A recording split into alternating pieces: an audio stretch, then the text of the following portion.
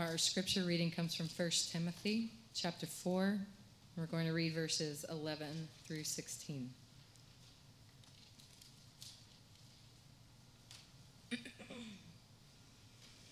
Command and teach these things. Let no one despise you for your youth, but set the believers an example in speech, in conduct, in love, in faith, in purity. Until I come, devote yourself to the public reading of Scripture, to exhortation, to teaching. Do not neglect the gift you have, which was given you by prophecy when the council of elders laid their hands on you. Practice these things. Immerse yourself in them so that all may see your progress. Keep a close watch on yourself and on the teaching. Persist in this, for by so doing, you will save both yourself and your hearers. This is the word of God. Good evening, Center Press. It really is a privilege to be here before you this evening. See my friends, Logan and Melissa, in the flesh for the first time in a year and a half. Let me just say thank you to Pastor Howard for the blessing of inviting me to speak this evening. I don't take it lightly to be given the opportunity to preach at this pulpit. Let me say two more things. This does not count against my sermon time, all right? One, don't believe the press clippings. When my wife doesn't travel with me, I'm just going to ask her, can you just record like a 2-minute video that says the other side of my life after people, introduce me with all of these accolades and stuff? I need you to tell the real deal so that people don't have too high of a view of me. And secondly, I want to turn our attention tonight to this passage. And as much as this is for Pastor Logan Keck's installation, as I preach this, I'm preaching to myself as a pastor. I want to talk to you from those verses read in 1 Timothy chapter 4, verses 11 through 16 on this topic, the pastor's profile picture. The pastor's profile picture. Would you pray with me this evening?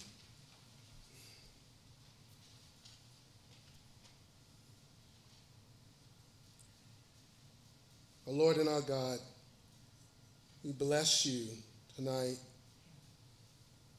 We give you praise, Father, Son, Holy Spirit, our triune God of grace.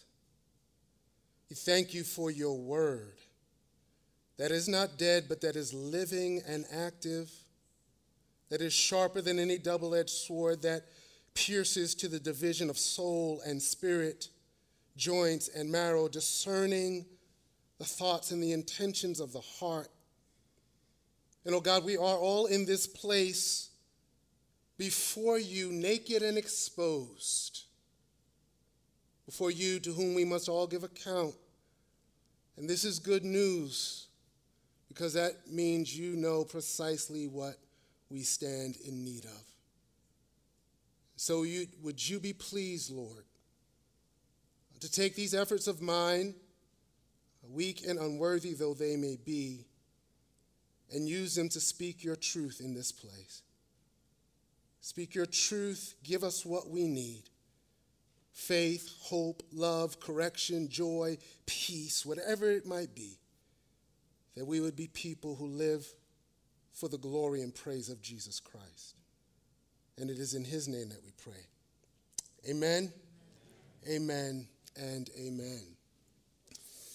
Over the past 15 years or so, an old human desire has taken on new form and meaning. From our very earliest days, we know and we learn that part of what it means to be human is to appear before others. We know From our earliest days, we start to know that we have a public presence. And all of us wants to have a positive public presence. We want others to think well of us. And this desire has taken on new meaning in the age of social media. It is not a stretch to say that participating on social media means that the public you are appearing before might actually be the whole world. What was reserved for the most famous and well-known of entertainers and stars and celebrities is now available to you and I, young and old, right here in Mooresville, North Carolina. And so now we got a particular stress to deal with. What am I going to select as my profile picture? Facebook, Twitter, Instagram. I'm going to get on TikTok. What am I going to do? LinkedIn. What image do I want to project for myself? It's an added pressure. Most of us, right, don't wake up in the morning, grab our smartphone, roll over, and take a selfie and use that for our profile picture. You don't do that because you want people to think well of you, and you know that they're going to scrutinize you based on how you appear. You want people to click like and say, looking good, to your comment on your picture. And here's the deal. As a minister of Jesus Christ, a fundamental aspect of his call is just that, having his life on display, exposed to the public scrutiny of others. This section of 1 Timothy begins in verse 6, where the Apostle Paul says to his protege Timothy, if you put these things before the brothers and sisters, you will be a good servant of Christ Jesus, being trained in the words of the faith and the good doctrine that you have followed. And down in verse 11, he's still concerned to instruct Timothy and the church on what it means to be a good minister of Christ Jesus. He's giving us the pastor's profile picture, and he gets personal and he gets emphatic. Of the 16 verbs in these 6 verses, 10 of them are imperatives. They are commands, exhortations, charges to help paint that profile picture. And Paul's message to Timothy was that his life was to be lived before the people, not just behind the pulpit. Why is that? Because, as my friend Phil Ryken says in his commentary on this text, for better or worse, to a greater or lesser extent, congregations are made in the image of their pastors. And so 4 things I want to share with you from this text on the pastor's profile picture. And I promise you, just because it's 4 things does not mean I'm taking 10 minutes for each point. I am Presbyterian after all. 4 things: picturing authority, picturing the example, picturing the gift, and picturing the impact. Picturing authority, example, the gift, and the impact. Picturing authority. The first part of this profile picture is authority. A simple sentence in verse number 11: command and teach these things. The phrase, these things, occurs 8 times in this letter. Paul uses it 8 times, and it sums up the instructions and the orders that he had given to Timothy, which he was to continue passing on to the churches in Ephesus. In other words, he was to be continually engaged in commanding and teaching apostolic instructions. And here's a reality that can rub up against our impulse to push back against authority. Right, we have the freedom to choose what church we want to attend. We got the freedom to choose how much we want to participate. And as we see today, we even get to choose who our pastor is going to be. Senator Prez, you've selected Reverend Logan Keck to serve as a pastor in this church. And that means you have selected him as one who has true spiritual authority. He is someone who has the responsibility to teach and, yes, command in Jesus' name. Command to trust and obey God's word. See, we can be confused and or suspect about a pastor's spiritual authority in the church. These days, our pendulum can swing in multiple directions. You can have the crowd that says, well, the Bible says, touch not my anointed and do my prophets no harm. And those folks who mistakenly think that you're out of order if you scrutinize anything that a pastor says or does. Right? As pastors, we're not Jesus. We follow him. And so we are subject to scrutiny. But then there's the other extreme of an unwillingness to submit to biblical authority because he's just a man and he can't tell me what to do. The minister's authority is a spiritual authority, but it's nonetheless a real authority, and our text is a corrective for both of those unbiblical extremes. The corrective is seen in the way this authority is exercised. The apostle says in verse 13, "Until I come, Timothy, devote yourself to the public reading of Scripture, to exhortation, to teaching." He had said earlier in chapter 3 and verse 14 that he had hoped to come to Ephesus soon. Here he implies that there are some things that he'll take over when he gets there, but until then, Timothy is to devote himself to the public reading of Scripture, to exhortation, to teaching, and make no mistake about it, this is the exercise of spiritual authority. He's to read the Word of God publicly, then he's to exhort the congregation. This exhortation, it is a charge to move the heart and the will of the people by proclaiming the truth of God's word. Preaching the scriptures that he reads publicly. Not only that, he's to teach and to instruct. This is both public and private exhortation of God's word, including its implications for who we are called to be as followers of Jesus Christ and how we are called to live. So the minister's authority is real, but it is exercised properly only as it is exercised under the authority of God's word. And listen, Pastor Logan Keck and Pastor Robert Howard are different men. That wasn't a joke, but cool, it's cool. They are. They have the same call. There's the same spiritual authority, the same call as ministers of the gospel of Jesus Christ, but they are not the same men. They have the same call, but they are not the same people. You will hear, Center Prez, different practical applications and implications of the same word by each man.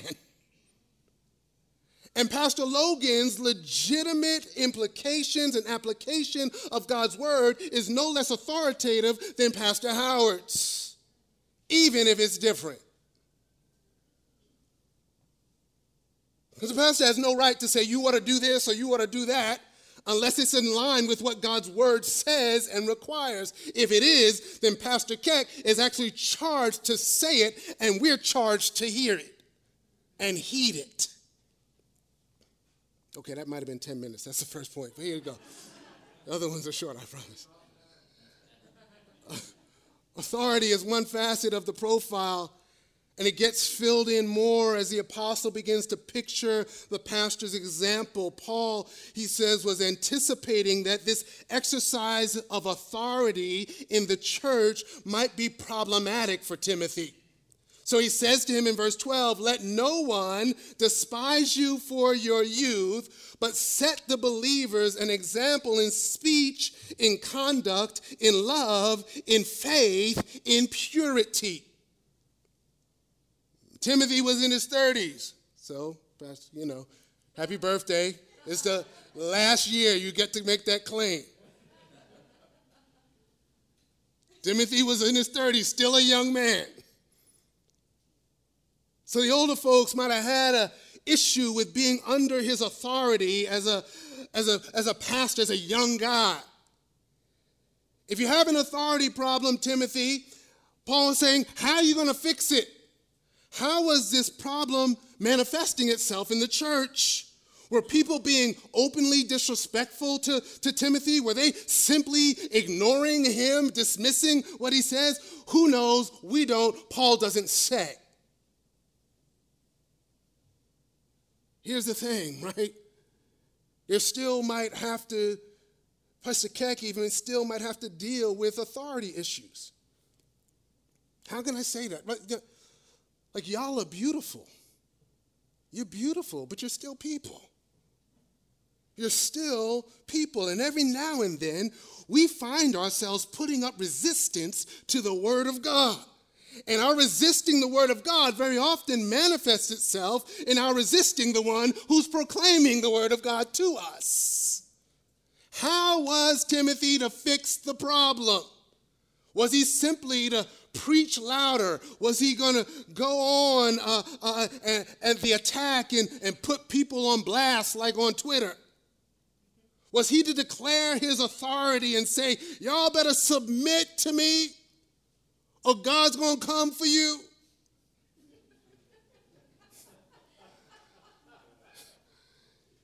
In a powerful charge, Paul says, be an example for the believers in speech, conduct, love, faith, purity. In other words, Timothy, let your life speak for itself.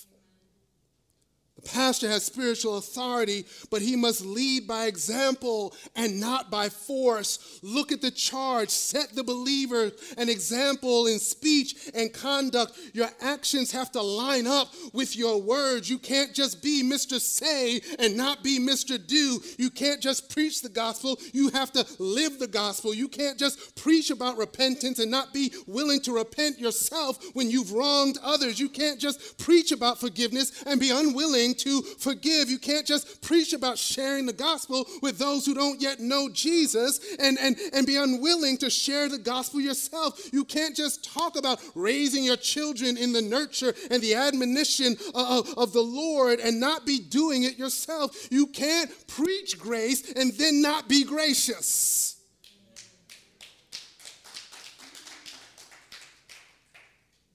As Matthew Henry says in his commentary, those who teach by their doctrine must teach by their life, else they pull down with one hand what they build up with the other. Or as the Puritan Richard Baxter put it, he warns ministers, watch how they live, lest you may unsay with your lives that which you say with your tongues. Set the believers an example, he says, in love. He's to have a passionate and compassionate concern for those in his care. Set the believers an example in faith. He lives by faith. He preaches by faith. He works by faith. Set the believers an example in purity. And make no mistake, sisters and brothers, make no mistake, family, what he is talking about here is primary reference is to sexual purity. Few things destroy a man's ministry like sexual sin. And few things bring more dishonor to the name of Jesus Christ than when one of his ministers is engaged in sexual sin. Set the believers an example in speech, conduct, love, faith, and purity. Before we move on to point 3, the gift, let me impress upon you the implication of the word set the believers an example. This text is helpful in seeing what godly leadership in the church looks like, but don't miss the fact that the example is for you. The example is so that your life, church, would be a testimony of the glorious gospel of God in Jesus Christ. Inherent in this concern is that your speech and your conduct be in line with the gospel, that you would be those who love neighbor and love God, that your life would be lived by faith in the living God, and that purity would be a descriptive term for your life in the area of sex and sexuality. As a pastor, I might want to have a general and generic profile picture on social media, but there's no way for Pastor Logan to set an example without exposing his life in some significant ways to the people he's called to serve. The call to exercise authority and set an example for the believers would be impossible for Timothy if verse 14 were not true of him. For power to do and be what he's charged to do and be did not come from himself. The third part of the profile picture is God's gift through the Holy Spirit. Paul points Timothy back to his ordination as a minister of the gospel with the charge in verse 14, do not neglect the gift that you have, which was given you by prophecy when the council of elders laid their hands on you. Paul says, don't neglect the gift you have, literally the gift in you, which was given to you by prophecy. And this is the second time in the letter that the Apostle Paul refers to prophecies made about Timothy. The first was in chapter 1 and verse 18. And then, as in now, we're not given the content of those prophecies. The point is that he was called to the ministry by the Holy Spirit and gifted for this ministry with the authority and power to exercise it. In 2 Timothy chapter 1 and verse 6, the apostle says to Timothy again and refers again to Timothy's ordination when he says to him, fan into flame the gift of God which is in you through the laying on of my hands. The charge not to neglect his gift but to fan it into flame reminded Timothy that he had a responsibility to use and to develop his gift. And the same is true right now, today. It's easy to miss because God's usual way of working is through the ordinary. The church followed this church, right? You followed your denominational process in calling Pastor Logan. We had a little denominational meeting at the beginning of the service that I, as a member of the PCA, couldn't vote in, because, right, it's denominational stuff, right? And I'm sure along the way in deciding to call this pastor, that Pastor Howard and others, that y'all were praying about who God would have you hire. And through the process, what you've discerned, right, is that God has called him to be a pastor among you. God knew all along that Pastor Logan Keck was going to leave Boston and come to Morrisville, North Carolina.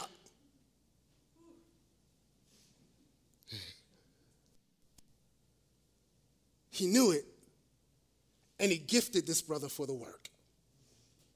He gifted him for the work, and he has the same charge. Do not neglect the gift that is in you. You didn't create it, it was given to you by the Spirit. Develop it, fan it into flame for the blessing, the benefit, and the flourishing of this body. And what that means for you as a congregation is that God has wired and equipped this brother in particular ways. Again, he's wired and equipped in particular ways that are different from Pastor Howard, and there's delight for the congregation and the minister when he's free to develop and serve out of his gifting.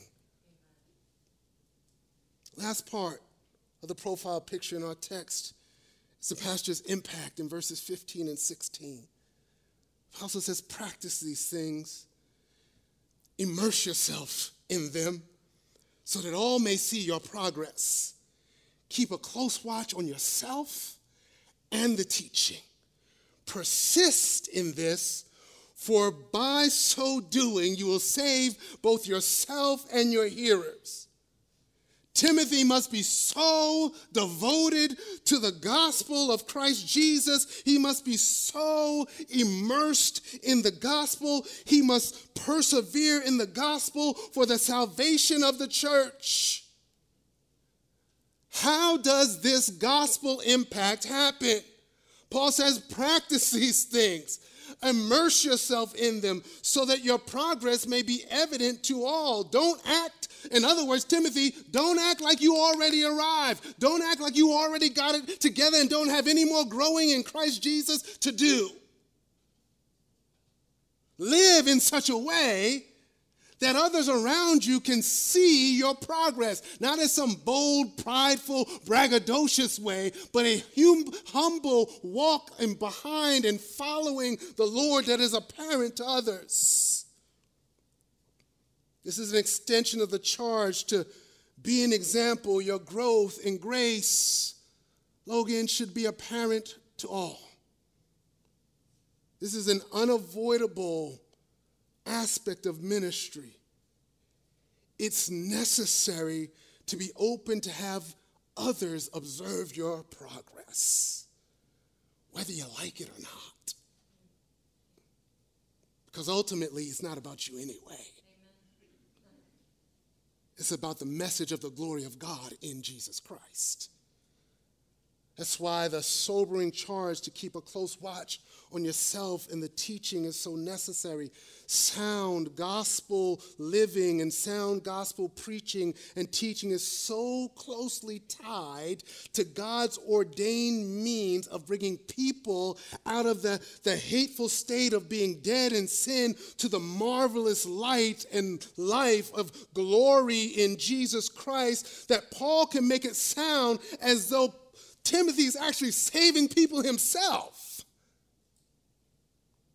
Why? Because faith comes from hearing, and hearing through the word of Christ, and the word of Christ comes by the preaching of the gospel. Christian ministers are indispensable to God's plan for the salvation of the world. Sound gospel preaching and living can indeed mean the difference between life and death. And a minister watches his life and doctrine closely, he and the church get the great privilege of watching the Savior work. Jesus Christ loves his church. Jesus Christ loves this church. Part of the way he expresses that love is by giving her pastors who will be an example for the body in word and in deed, so that this body might be built up as people come to a saving knowledge of Jesus Christ and are discipled in the words of the faith. Let's pray. Thank you, Lord Jesus. Thank you for your love. Your love of not just the world, but particularly of your church. And thank you for the expression of that love by calling ministers to serve under and in your name for your glory. I pray your blessing upon this church, that the addition of Pastor Keck to this pastoral ministry would be for the flourishing of this entire community under your lordship. Amen.